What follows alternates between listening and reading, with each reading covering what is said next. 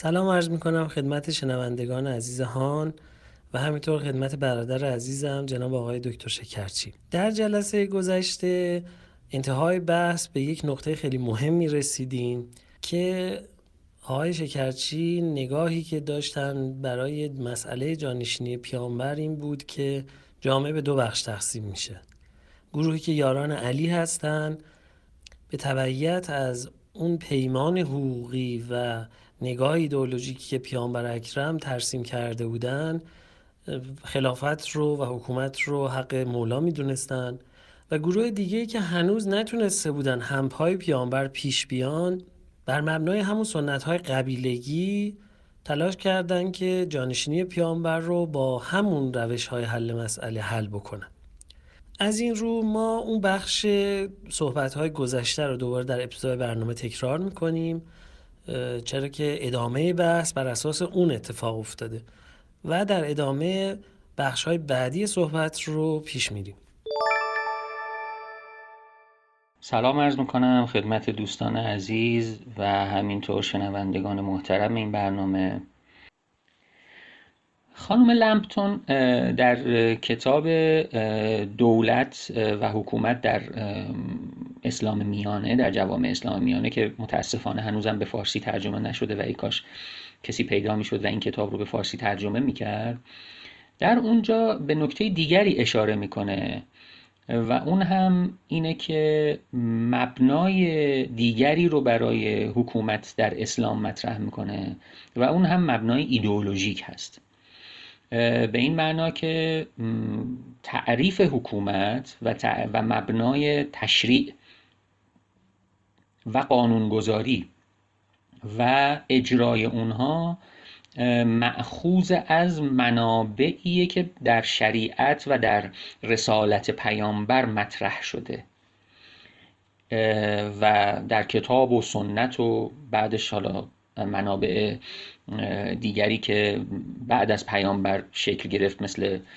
بحث عقل و اجماع که مطرح شد، اینها مبنای حکومت رو شکل دادن. این یعنی چی؟ این یعنی این که باز مشروعیت حکومت از تعلیمات و رسالت نبوی به اون نسبت داده شد.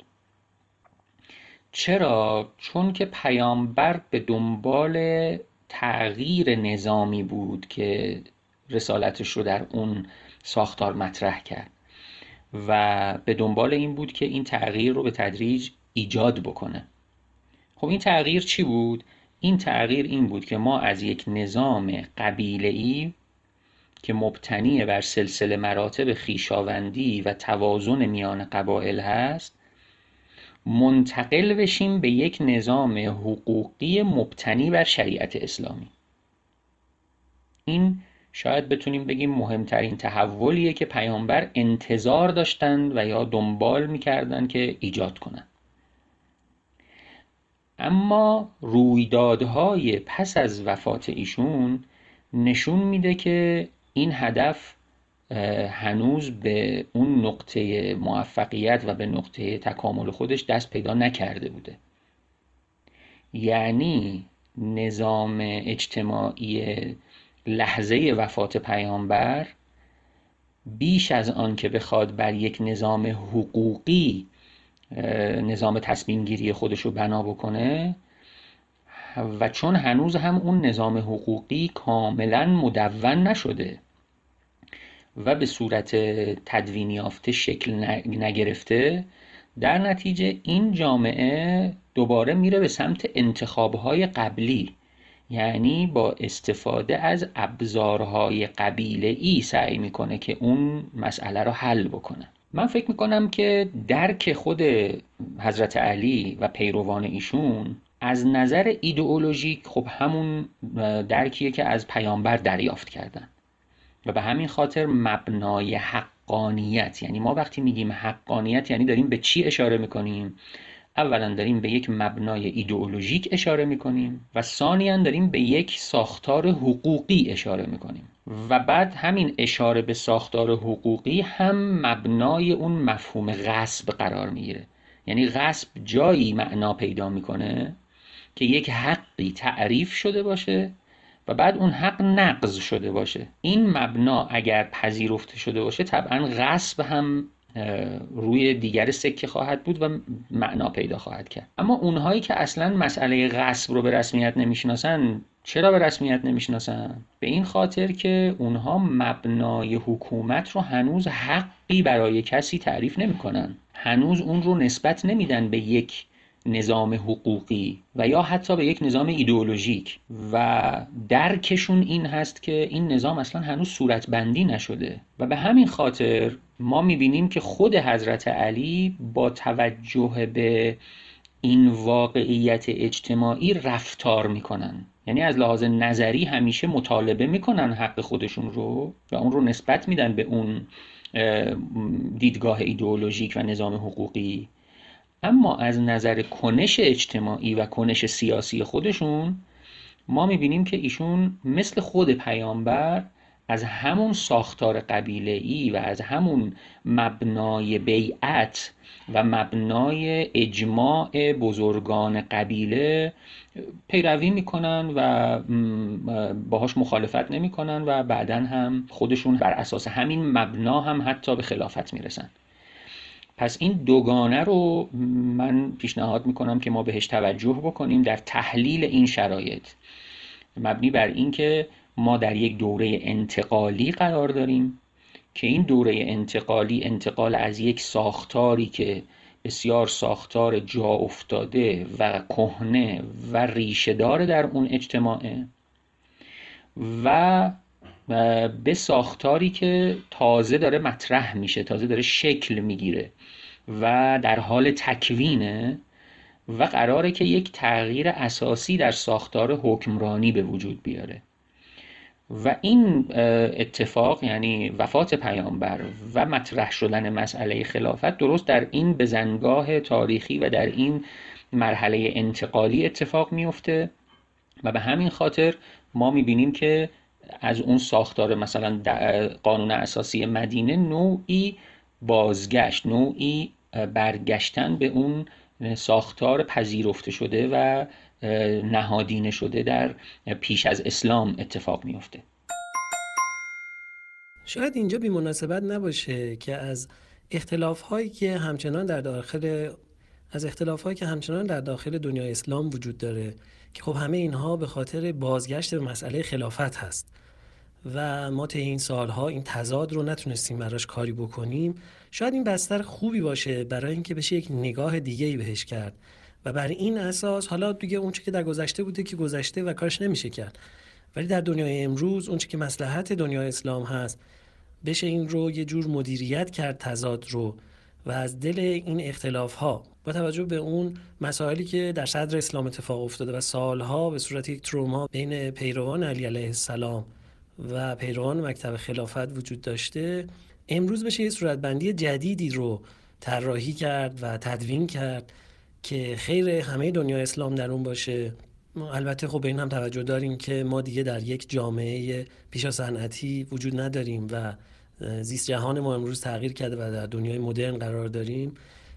خوبه اگه به این هم یه اشاره داشته باشیم و شما نکاتی رو که بر این مبنا به ذهنتون میاد بفرمایید، با توجه به اینکه خب بالاخره سال‌هاست ما بحث نظریه دولت رو بین خودمون داریم و همیشه یه بحث جذابی هستش بین من و آقای شکرچی و فکر می‌کنم که آقای دکتر این رو هم بهش اینجا اشاره داشته باشیم خیلی خوب باشه. بر این اساس من فکر نمی کنم که این مسئله در ارجاع تاریخی اون بخواد با مناقشات روایی و مناقشات کلامی حل بشه، چون که اساساً مبنای این تغییر و مبنای این اتفاق بیش از آن که کلامی و روایی و ایدئولوژیک باشه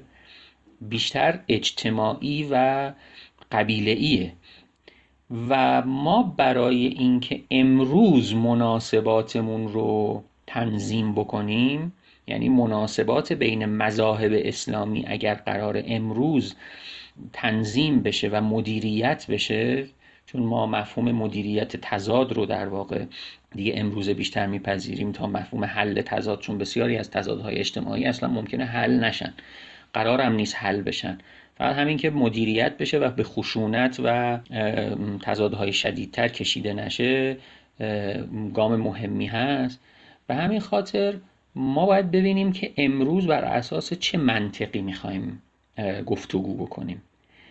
یک. دو، این که آیا ما میتوانیم رویدادهای صدر اسلام و اون بافتار تاریخی و اجتماعی رو مثلا با منطق حکمرانی امروزی تفسیر کنیم و خوانشی ازش ارائه بدیم، یا اگر ببریم توی اون منطق و درباره اون منطق صحبت بکنیم در زمان خودش، اون وقت این امکان رو پیدا میکنیم که امروز هم بتوانیم به نظریه‌ای در باب دولت دست پیدا کنیم. چون ما چه در میان شیعیان و چه در میان اهل سنت به این خاطر که هنوز صورتبندی مشخصی از مسئله دین و دولت اتفاق نیفتاده و ما هنوز میخواهیم که مسئله رو حول مفهوم خلافت صورتبندی کنیم که مفهوم خلافت هم میره و درست در داخل همون مناقشه قرار میگیره و دوباره برمیگردیم به خونه اول و دوباره مناقشات احیا میشه و تضادها شکل میگیره. در صورتی که اگر این مناقشه از اون بافتار خودش فاصله بگیره و تلاش بشه حالا بر منطق وضعیت امروز مدون بشه، اون وقت این امکان فراهم خواهد شد که زمینه‌ای برای تدوین نظریه دولت و تعریف نسبت دین و دولت در دنیای مدرن فراهم بشه و ایجاد بشه. و ما میدونیم مسئله دین و دولت هم فقط مسئله جهان اسلام نیست، مسئله تمام ادیان هست. اساساً مفهوم سکولاریزاسیون که در قرن 20 مطرح شد به میزان بسیار زیادی معطوف به همین مسئله هست و هنوز هم این مناقشه سکولاریزاسیون هم بازه و ادامه داره. در نتیجه این مسئله نیست که فقط مختص ما باشه و این نیازمند نظریه پردازی و نیازمند ارائه راه حل‌های نظری برای این مسئله است. اون وقت ما اگر بخوایم برای این مسئله صورتبندی نظری تعریف بکنیم، طبعا پای مفاهیم دیگه هم باز میشه و حسن قضیه هم همینه. چون ما تا زمانی که در درون مفهوم خلافت بخوایم بحث بکنیم امکان طرح این مفاهیم مطرح نیست.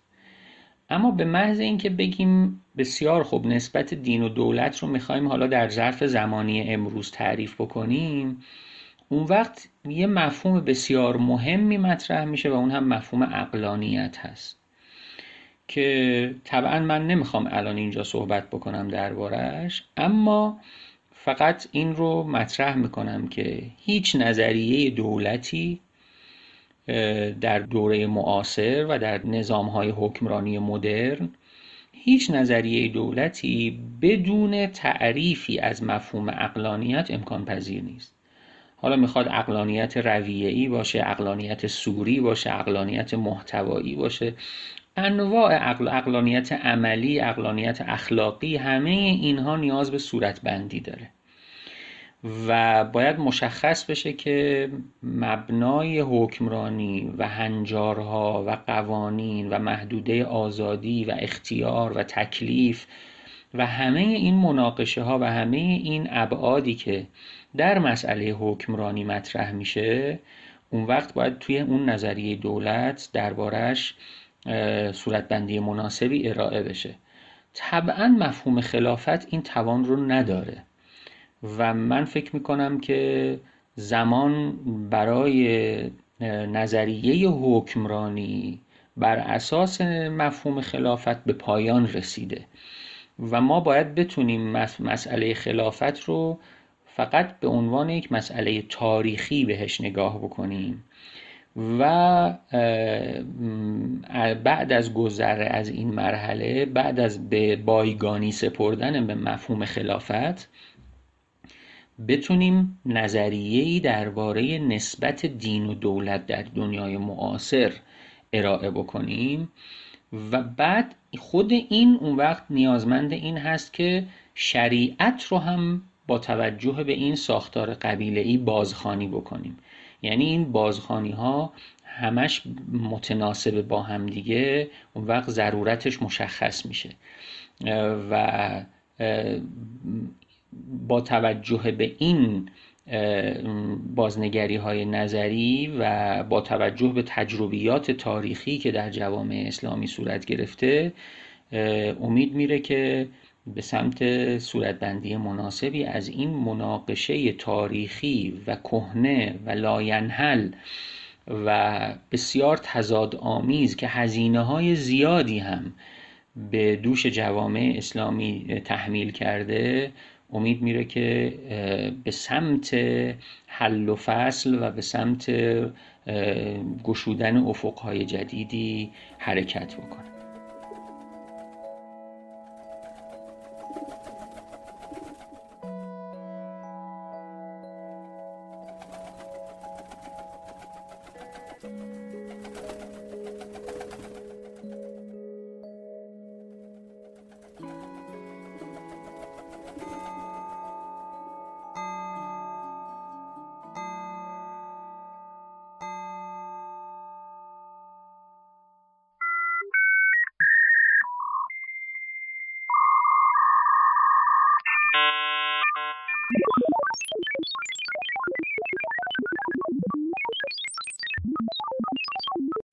سلام عرض میکنم خدمت دوستان و شنونده های محترم پادکست هان، همینطور به برادر عزیزم جناب آقای دکتر احمد شکرچی خوش آمد عرض میکنم. ممنونم که این مسیر رو با ما ادامه میدن و لطف میکنن و پیش میان. خب جناب آقای دکتر شکرچی، بعد از سلامی که به دوستان ما دارین، خواستم ازتون خواهش کنم اون بحثی که در جلسه گذشته راجع به خلافت داشتیم، با توجه به اینکه فاصله افتاده بین جلسه پیشمون تا این جلسه که به میلاد امام عسکری علیه السلام اختصاص داره، ما اصلا هم حضرت عالی یه مروری بفرمایین، همین که اون بحث رو یه مقدار دیگه مورد واکاوی قرار بدین و بشکافیدش و شرحش بدین تا تعمیق بشه اون مطلب، و بعد من سوال بعدیم رو از محضر شما میپرسم. خدمت دوستان عزیز و همینطور شنوندگان محترم این برنامه، من مایلم بحثی که جلسه گذشته ارائه کردم رو هم یه توضیح و تکمله‌ای برش اضافه کنم و ادامه بدم و هم فکر میکنم که ممکنه این بحث موجب سوء تفاهمی بشه. اون هم درباره مفهوم خلافت و نسبت اون با نظریه دین و دولت در دوران معاصر هست. اشاره کردم که مفهوم خلافت اون ظرفیت لازم رو برای تدوین نظریه دولت در دنیای معاصر و حتی تبیین رابطه میان دین و دولت رو دیگه نداره و به همین خاطر باید به تاریخ سپرده بشه. از این باب که باید توجه کنیم که مفهوم خلافت اساساً مفهومی مبتنی بر نظام خویشاوندیه و به این معنا که هر رئیس قبیله برای خودش و برای قبیله خودش برای پس از فوتش جانشینی رو تعیین میکنه که این جانشین طبعاً مبتنی بر سلسله مراتب خویشاوندی، رابطه خونی، سلسله مراتب فرزندهای پسر و معیارهای مختلفیه که البته شجاعت و اصالت و همه این ویژگی‌های شخصیتی و فردی هم بعداً درش دخیل میشه و حتی قدرت بدنی و جنگجویی و پیروزی در جنگ‌ها و الی آخر. اما به هر حال در این ساختار معنا پیدا میکنه و در این ساختار مطرح میشه. اینجا ممکنه از لحاظ لغوی این اشکال مطرح بشه که خب ما مفهوم خلافت رو در قرآن داریم و این مفهوم در قرآن به طور خیلی واضح اونجایی به کار رفته که خداوند به ملائکه خطاب میکنه و قال ربک للملائکة انی جاعل فی الارض خلیفه، که اینجا ارجاع داره یا دلالت داره به خلافت انسان بر روی زمین که حالا فارغ از همه مناقشه های لغوی و تفسیری و بحث هایی که تو این زمینه وجود داره که این معنای خلافت انسان از جانب خداوند بر روی زمین چی هست، که ما وارد این بحث ها نمیخوایم بشیم، طبعا تو این معنا دلالت خویشاوندی نداره و خلافت انسان از جانب خداوند بر روی زمین معنای خویشاوندی نمیتونه داشته باشه. اینجا دقیقاً میخوام به همون دوگانه ای اشاره بکنم که در مناقشه بحث خلافت در جهان اسلام بهش اشاره کردم و اون هم مناقشه تشریع و مناقشه ساختار اجتماعی یا ساختار قبیله‌ای هست که ما یک درک از مسئله خلافت رو مبتنی بر ایدئولوژی اسلامی تعریف کردیم و یه درک از خلافت رو بر مبنای ساختار قبیله‌ای تعریف کردیم که اون چیزی که ما می‌بینیم بعد از وفات پیامبر تا امروز به معنای خلافت محقق شده اون شکل خویشاوندی اونه. یعنی ما اگر 3 خلافت اصلی جهان اسلام رو در نظر بگیریم، یعنی خلافت اموی، خلافت عباسی و خلافت عثمانی، فارغ از حالا خلافت فاطمیان در مصر که اون با وجود اهمیتش اما بالاخره یکی از سلسله هاییه که در جهان اسلام وجود داشته محسوب میشه و در عرض این 3 خلافت اصلی جهان اسلام قرار نمیگیره. اما هم حتی خلافت فاطمیان رو هم اگر در نظر بگیریم باز اشکالی در این بحث پیش نمیاد و اون اینه که ما این 3 تا خلافت اصلی رو که مشاهده میکنیم میبینیم 3 تا خلافت قبیله‌ایه، یعنی امویان، عباسیان و آل عثمان، که حتی در متون عربی به خلافت عثمانی آل عثمان ذکر میشه یا یاد میشه. در نتیجه ما این ساختار رو میبینیم که اون چیزی که در واقعیت اجتماعی جهان اسلام تحقق پیدا کرد همچنان مبتنی بر همان نظام قبیله‌ای خلافت هست. آقای شکرچی، یکی از مباحثی که توی صحبتامون تا حالا جاش خالی بوده که در بررسی جامعه‌ای که پیرامون رسول اکرم وجود داره و پیامبر اکرم در اون جامعه بالیدن و به نبوت رسیدن، جاش خالی بوده توی گفتگوهامون بحث هویته. ما تا اینجا اینطور که من خاطرم هست و توجه کردم به مباحث هویتی و مسائلی که در اون جامعه موجب ارتقای هویت فرد میشه، هویت ساز هستش برای فرد، نپرداختیم. میخواستم از محضرتون خواهش کنم که اگر ممکنه مسیر بحث رو در ادامه به اون سمت هم ببریم و شما اشاره به این مبحث هم داشته باشین که خب مبحث خیلی مهمی هست در مباحث جامعه شناسی و فکر میکنم که شما حرفای شنیدنی برای شنونده های ما داشته باشین. خب ما وقتی که به این ساختار دقت میکنیم لازمه که به یه واقعیت دیگه یا به یه لایه دیگری از واقعیت هم اشاره بکنیم و اون هم مسئله هویت هست. ما وقتی درباره ساختار خویشاوندی صحبت میکنیم انتساب به قبیله علاوه بر روشن کردن روابط خویشاوندی و روابط خونی یه بعد بسیار مهم دیگه داره و اون هم مسئله هویت هست. به این معنا که علاوه بر این که من میخوام سلسله خویشاوندی خودم رو مشخص بکنم، اینجا هویت اجتماعی و هویت جمعی خودم رو هم دارم تعریف میکنم. ما در مباحث جامعه شناسی امروز حداقل 3-4 لایه برای هویت تعریف میکنیم که یک لایه اون لایه هویت شخصی هست که معمولا تو بحث روانشناسانه مطرح میشه که انسان چه درکی از خودش داره و چه معنایی داره که بیشتر هم از اون به معنایی مدرن یاد میشه و تلقی میشه. علاوه بر اون لایه شخصی ما هویت‌های دیگه که دربارش صحبت میکنیم، مثلا هویت‌های شغلی یا یک لایه بالاتر هویت‌های اجتماعی و یک لایه بالاتر هویت جمعی و هویت فرهنگی. این چند لایه رو اگر در نظر بگیریم که البته همه اینها چه دو به دو و چه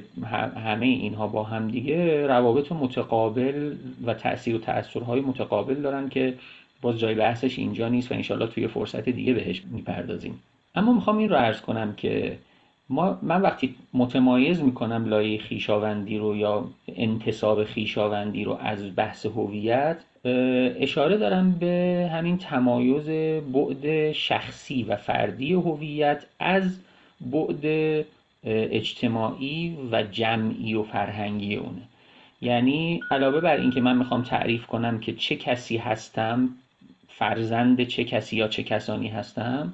علاوه بر اون این که من به چه مجموعه‌ای تعلق دارم، به چه مجموعه فرهنگی و یا به چه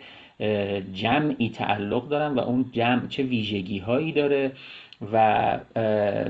چه مفاهیم مشترک و چه تصورات و خاطرات و روایت های مشترک جمعی با هم دیگه داریم. این تشکیل دهنده هویت جمعی اون اجتماع انسانی هستش و این بعد هویتی رو ما در همین نامگذاری های خلافت ها هم مشاهده میکنیم. یعنی ما وقتی صحبت از خلافت اموی یا خلافت عباسی یا خلافت عثمانی میکنیم، علاوه بر اون سلسله خویشاوندی و روابط خویشاوندی، به یک ساختار فکری، ایدئولوژیک،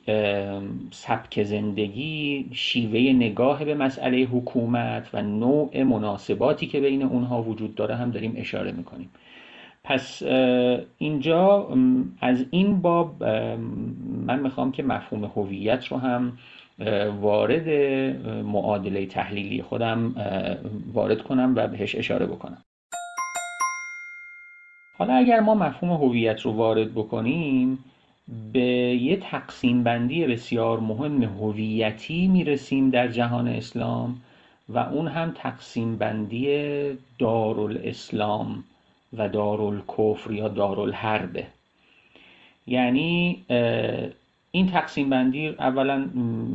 اشاره بکنم که از زمان خود پیامبر وجود داشته. یعنی از زمان خود پیامبر مدینه به عنوان دارالاسلام یا دارالسلم و مکه حتی به عنوان دارالکفر یا دارالحرب شناخته می شده. این تقسیم بندی هر چقدر که ما در بردار زمان جلوتر میریم، از یه تقسیم بندی قبیله‌ای فاصله میگیره و به تدریج میره به سمت تقسیم بندی هویتی، به این معنا که این هویت مبتنی بر انتساب به اسلام یا انتساب به دین پیامبر اینجا ملاک قرار میگیره. و ما وقتی که میبینیم این مفهوم رشد میکنه و بعداً در فتوحات اسلامی هم بسیار به کار میره و مبنا قرار میگیره، برای اون ساختار حقوقی هم تعریف میشه. یعنی ما با یه ساختار حقوقی مواجهیم که در این ساختار حقوقی انواع تقسیم بندی ها توش ذکر میشه. مثلا در مورد خود مفهوم دارالاسلام ما میبینیم که درون مفهوم دارالاسلام تقسیم بندی های جزئی دیگه‌ای ذکر میشه که از اون اشاره میتونیم بکنیم مثلا به دارالایمان، دارالذمه، دارالبغی، دارالرده،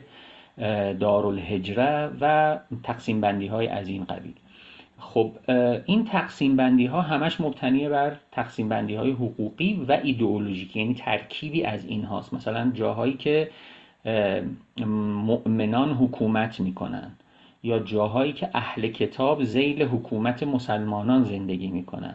یا جاهایی که افراد شورش میکنن ولو اینکه مسلمان باشن یا جایی که ارتداد به وجود میاد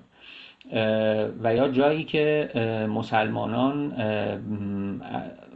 میرن برای انجام فرائض دینی و اونجا مهاجرت میکنن. پس این تقسیم بندی ها آمیخته ای از تقسیم بندی های ایدئولوژیک و حقوقیه و همینطور دارالحرب هم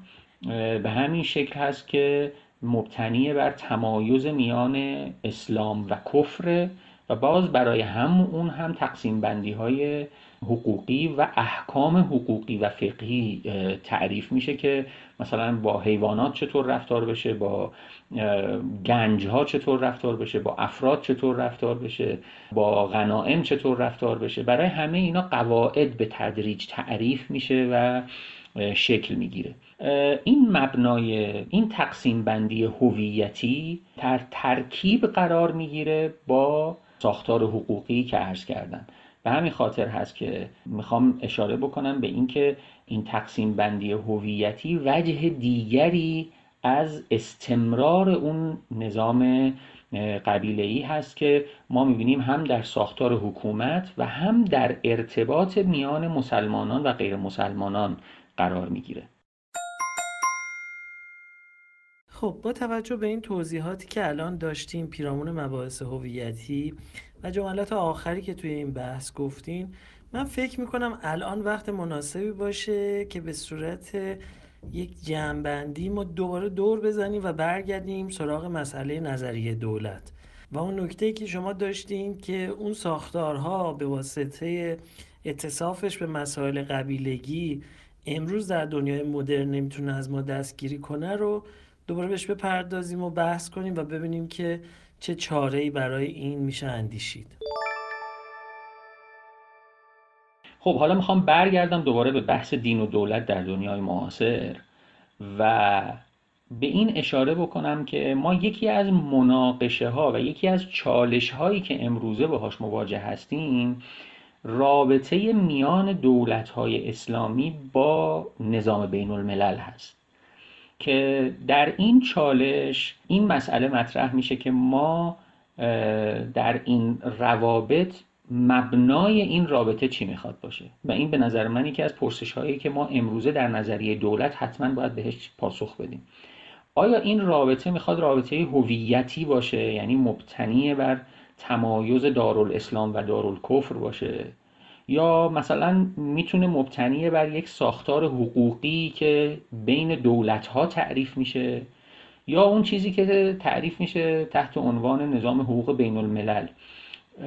اینجا ما تو هر نظریه دولتی که میخوایم تعریف بکنیم ضرورت داره که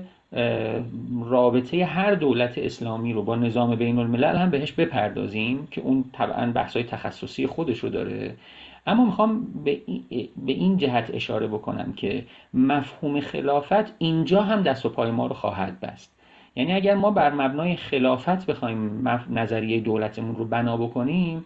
اون وقت دوچار مناقشه های هویتی چند لایه خواهیم شد و باید برای هر کدوم اون وقت راه حل و یا نظریه مدون اون رو هم داشته باشیم. من اینجا مایلم فقط توجه بدم که در هر گزینشی که انجام میدیم و هر رویکردی که اتخاذ میکنیم با چه چالش هایی مواجه هستیم. فرضاً اگر بخوایم نظریه خلافت رو در نظر بگیریم، آیا خلافت رو میخوایم بر یک ساختار دولت مبتنی بر یک ساختار حقوقی تعریف کنیم، یا مثلا اونجوری که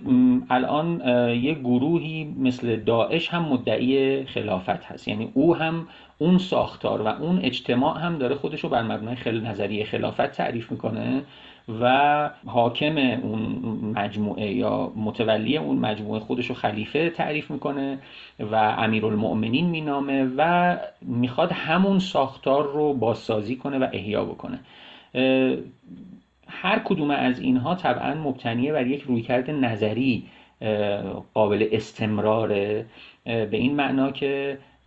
اگر ما میخوایم بر مبنای هویتی و همینطور خویشاوندی قبیله‌ای تعریف بکنیم یه سری اقتضاعاتی پیدا میکنه، اگر بخوایم بر مبنای یک ساختار حقوقی و دولت مبتنی بر ساختار حقوقی اون رو مدون بکنیم اقتضاعات خاص خودش رو پیدا میکنه و لازمه که تو هر نظریه‌ای تعریف بشه.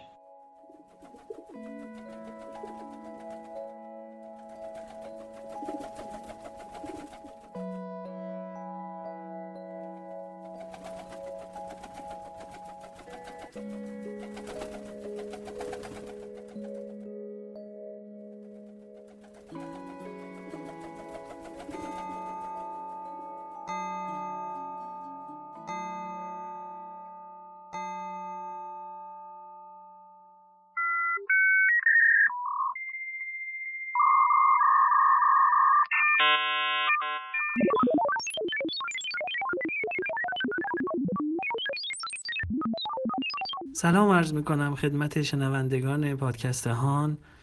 و همینطور خدمت برادر عزیزم جناب آقای دکتر شکرچی که توفیق داشتیم چندین شب خدمتشون باشیم و پیرامون جامعه‌ای که پیامبر اکرم در اون به دنیا آمدن و باریدن و رسالت خودشون رو به سرانجام رسوندن با هم صحبت بکنیم. خب از اونجا که ظرفیت هر برنامه محدود هست و ما به واپسین شب فصل 4 پادکست هان بهار محمد رسیدیم، قصد داریم که این گفتگو رو به سرانجام برسونیم و ضمن اینکه مرور میکنیم اون چیزی که در شب‌های گذشته پیرامونش صحبت کردیم و اینکه خب عرض کردم در جلسه گذشته هم که ما نیت داریم که همه این گفتگو رو به صورت یک پارچه به درخواست بسیار دوستانی که این چند شب پیگیر برنامه بودن و علاقمندانی که دوست داشتن این مبحث رو جدا بشنون به صورت جداگانه و یک پارچه بعد از این برنامه منتشر خواهیم کرد. خب با اجازهتون من برم سر وقت پرسش خودم و این قسمت رو شروع بکنیم. جناب آقای شکرچی، ما مباحث شما رو که میشنیدیم دو نکته به ذهن من اومد که گفتم در این آخرین جلسه از خدمتتون سوال بکنم. مسئله اول این بود که این نوع نگاهی که ما به جامعه قبیلگی که پیامبر اکرم در اون مبعوث شدن، وقتی که با این نوع نگاه بهش نگاه میکنیم، بسیاری از رویدادهای تاریخی که اتفاق میفته چه در زمان رسول اکرم، چه در زمان امیرالمومنین و امام مجتبی علیه السلام و چه در واقعه عاشورا، انگار که رنگ و بوی همه تغییر میکنه و با این نوع نگاه مثلا عرض میکنم تشنه به شهادت رسیدن سید الشهدا در کنار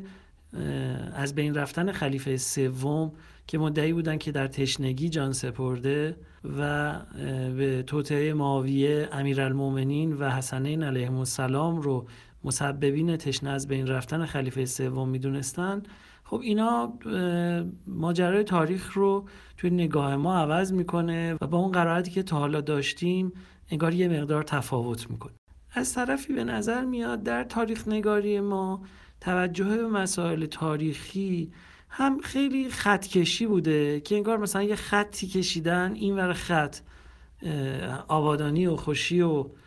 خوبیه و اون ور خط تیرگی و جهل و ضلالت و تاریکی. دو سه نمونهش رو هم میتونم عرض بکنم که این نگاه تا امروز هم در جامعه ما هست. یعنی اینکه مثلا ما اینجور که داریم صحبت‌های شما رو میشنویم یا در شب‌های گذشته مثلا به دوران حیات شریف حضرت عبدالمطلب پدر بزرگ پیامبر اکرم توجه کردیم، دیدیم که نه، اینجوری هم نبوده که مثلا یه چیزهایی در زمان رسول الله به وجود بیاد. نه، کسانی پیش از پیامبر هم در همون خاندان شریف بودن که تلاش میکردن خوبی‌ها رو جا بندازن و از تیرگی‌ها و خطاهای جامعه کم کنن. مثلا ما در تاریخ نگاری علاوه خصوص تاریخ نگاری عصر پهلوی اول این رو داریم که همه چیز به این شکل روایت شده که تا پیش از آمدن مسلمان‌ها به ایران در اوج تمدن و زیبایی و درستی و صلابت بوده و با آمدن مسلمان‌ها همه چیز از بین رفته. یعنی همین نگاه یک سویه‌ای که به صورت صفر و صدی به مسائل نگاه میکنه. و خب حالا یه نکته رو هم لازمه که اینجا من عرض بکنم و اون اینه که استقرار اسلام در ایران اصلا به این شکل نبوده که اون لحظه که اونها وارد ایران شدن یه دفعه همه مسلمان شده باشن و شواهد تاریخی مطلقاً این رو تایید نمی‌کنه. اولا به مرور یکی یکی سرزمین‌هایی که تحت تصرف اتحادیه پارتی ساسانی بودن به جامعه مسلمان‌ها پیوستن از لحاظ تصرف و عادات و آداب اسلامی هم تا چند قرن که ما در تاریخ‌های مختلف مثل تاریخ بیهقی هم نگاه کنیم هنوز مستقر نیست در جامعه و این تصوری که ما در ایران پسا صفوی و قاجار داریم یا تصوری که ما در دوران زعامت جمهوری اسلامی داریم، این تصور که مثلا در قرون اولیه هم به همین شکل بوده در ایران، خب واقعا نزدیک نیست به واقعیت. و حالا توضیح من داره طولانی میشه، میخواستم اگر امکانش هست شما راجع به این مسئله هم گفتگو بفرمایید و اینکه خب آیا واقعا این اتفاق افتاده، یعنی از روزی که مثلا پیامبر اکرم مبعوث شدن یه دفعه همه چیز تغییر کرده، یا از زمانی که جریان خلافت تفاوت کرده باز دوباره یه دفعه همه چیز خراب شده، یا با اومدن اسلام به ایران که عرض کردم دفعی هم نبوده و این سرزمین‌ها طی سال‌ها جنگ و گریز بوده. مثلا ناحیه طبرستان که تا سال‌ها، تا قرن‌ها باز به تصرف مسلمین در نیومده و بعدها هم جایگاه علویان بوده طبرستان، و همین رشت یا رشت شهر مقدس بوده و پایگاه علویون بوده. میخوام عرض کنم که این رو در ادامه بحثمون اگر امکانش باشه شما بهش بپردازین و پیرامونش یه گفتگو بکنیم، چون میدونیم جوامع انسانی اینجور نیستش که یه رابطه علت و معلولی به صورت آنی درش باشه که وقتی ما مثلا میگم کلید برق رو میزنیم برق قطع بشه یا وصل بشه، و طبعا همه این تغییرات به کندی در لایه‌های مختلف اجتماعی رسوخ میکنه و به مرور این تغییرات اتفاق میفته. ممنون میشم اگه در بحث آخر که داریم شما به این مباحث هم اشاره داشته باشید. سلام عرض میکنم خدمت دوستان عزیز و شنوندگان محترم برنامه. فکر میکنم این جلسه آخرین جلسه و نوبتی باشه که در این فصل من در خدمتتون هستم. مایلم به یه نکته فرانظری یا روشی یا هر اسمی که میخوایم روش بگذاریم اشاره بکنم که درباره رویکرد ما به تاریخ هست و من باز فکر میکنم این مسئله جای بررسی خیلی زیادی داره و لازمه که در خوانش تاریخی ما در مورد روایت‌های تاریخیمون، گلوگاه‌های تاریخی و رویدادهای بسیار مهمی که برامون اتفاق افتاده و داریم اونها رو تفسیر میکنیم به این نکته باید توجه بکنیم. 3 مسئله رو میخوام بهش اشاره بکنم یا 3 رویداد مهم رو میخوام بهش اشاره بکنم که فکر میکنم یک کجتابی در خوانش ما در مورد این 3 رویداد وجود داره. یعنی واقعیتش اینه که من این خوانشی که باهاش روبرو هستم رو متوجه نمیشم، نمیفهمم و به همین خاطر مایلم به شکل پرسش مطرح بکنم، این بحث رو در فضای عمومی به اشتراک بگذارم و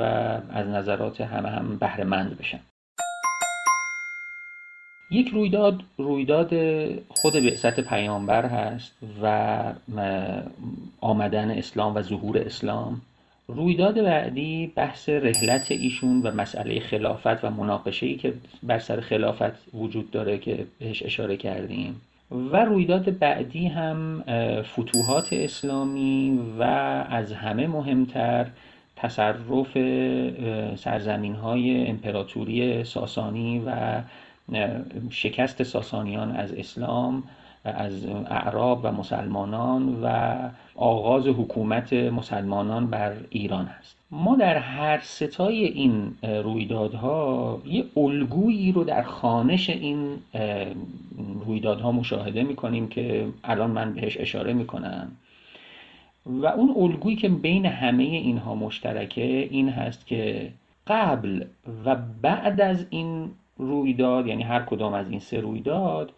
به مثابه 2 دوره تاریخی کاملا متمایز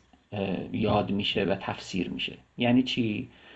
یعنی این که قبل از اسلام یک دوره کاملا سیاه، پر از جهل، نادانی، خشونت و تعصب و جنگ‌های خونین بوده و با ظهور اسلام و با بعثت پیامبر ما با یک دوره کاملا متمایز مواجه هستیم. 2. در مورد خلافت، کسانی که یا قرائت شیعی و قرائت پیروان خلافت حضرت علی علیه السلام این ایده رو دنبال میکنن که اگر حضرت علی به خلافت میرسیدند ما با استمرار بعثت پیامبر مواجه هستیم و حالا که این اتفاق نیفتاد تاریخ بشریت و حتی خلافت پیامبر از مسیر خودش منحرف شده و به یک مسیر دیگه‌ای رسیده و تا پایان هم این ضلالت و گمراهی ادامه پیدا خواهد کرد. 3. با حمله اعراب به ایران ما با انحطاط تاریخ و با انحطاط تمدن اسلامی مواجه هستیم و اگر این حمله اتفاق نمی افتاد مسیر تمدن ایران و مسیر رشد و تعالی این سرزمین باز مسیر دیگه‌ای پیدا می‌کرد. من برای اینکه پرسش خودم رو مطرح بکنم اجازه میخوام که به یک مفهومی اشاره بکنم که در جامعه شناسی تاریخی امروز مطرح میشه و بسیار مهمه و اون هم مفهوم وابستگی به مسیر هست. ما وقتی که میخوایم یک رویداد رو تحلیل بکنیم و در مورد اون مطالعه و بررسی انجام بدیم، برای فهم درست اون رویداد، حالا اون رویداد هر چی که میخواد باشه، میخواد یه تغییر ساختاری باشه، میخواد حتی یک رویداد منفرد واحد باشه، هر نوع تحلیلی که میخوایم انجام بدیم نمیشه اون رویداد رو مستقل از مسیر رویدادهایی که پیش از اون طی شده و منجر شده به ظهور این رویداد تحلیل و بررسی کرد. به این معنا که هیچ رویدادی در تاریخ، چه کلان چه خرد، مستقل از رویدادهای قبلی اون نیست و نمیتونه باشه. و به همین خاطر ما در خوانش تاریخ و در تحلیل تاریخ، اینو من بیشتر روش تاکید میکنم به این خاطر که ما معمولاً در تاریخ نگاری میریم سراغ رویدادها و جزئیات اونها، اما در تحلیل تاریخ و در نظریه تاریخ اون وقت دنبال کشف الگوها از بین رویدادها هستیم. اگر ما بیایم و دنبال تحلیل رویدادهای تاریخی و کشف الگوهایی که بین رویدادها وجود داره بر بیایم، اون وقت خیلی خیلی دشواره که بگیم یک رویداد یا یک اتفاق منجر به تغییرات ساختاری دفعی در فرایند و در سلسله رویدادهایی که پیش از اون بوده شده باشه. به این معنا که روند رویدادهای قبل از اون یک مسیر داشته، بعد اون رویداد میاد و اون مسیرها رو کاملا تغییر میده و ساختارها رو زیر و رو میکنه. این گونه تحلیل معمولا با واقعیت‌ها خیلی همخوانی نداره، به این معنا که ما حتی انقلاب‌های بزرگ تاریخ رو که مشاهده میکنیم ممکنه که منجر به سقوط سلسله‌های سیاسی شده باشه، حکام رو کنار گذاشته باشه، اما خود رویداد انقلاب رو ما به عنوان یک رویداد جرقه‌ای معمولاً تلقی می‌کنیم. یا حتی جنگ‌های بزرگ، مثلا جنگ جهانی اول، جنگ جهانی دوم رو ما به عنوان یک رویداد جرقه‌ای که مجموعه‌ای از اتفاقات، تغییرات، تحولات قبل از اون به گونه‌ای رقم خورده که فقط نیازمند یه جرقه بوده تا از حالت پنهان و از حالت بالقوه تبدیل بشه به بالفعل. و این به این معنی نیست که اون رویداد خودش عامل به وجود آورنده اون تغییرات بوده.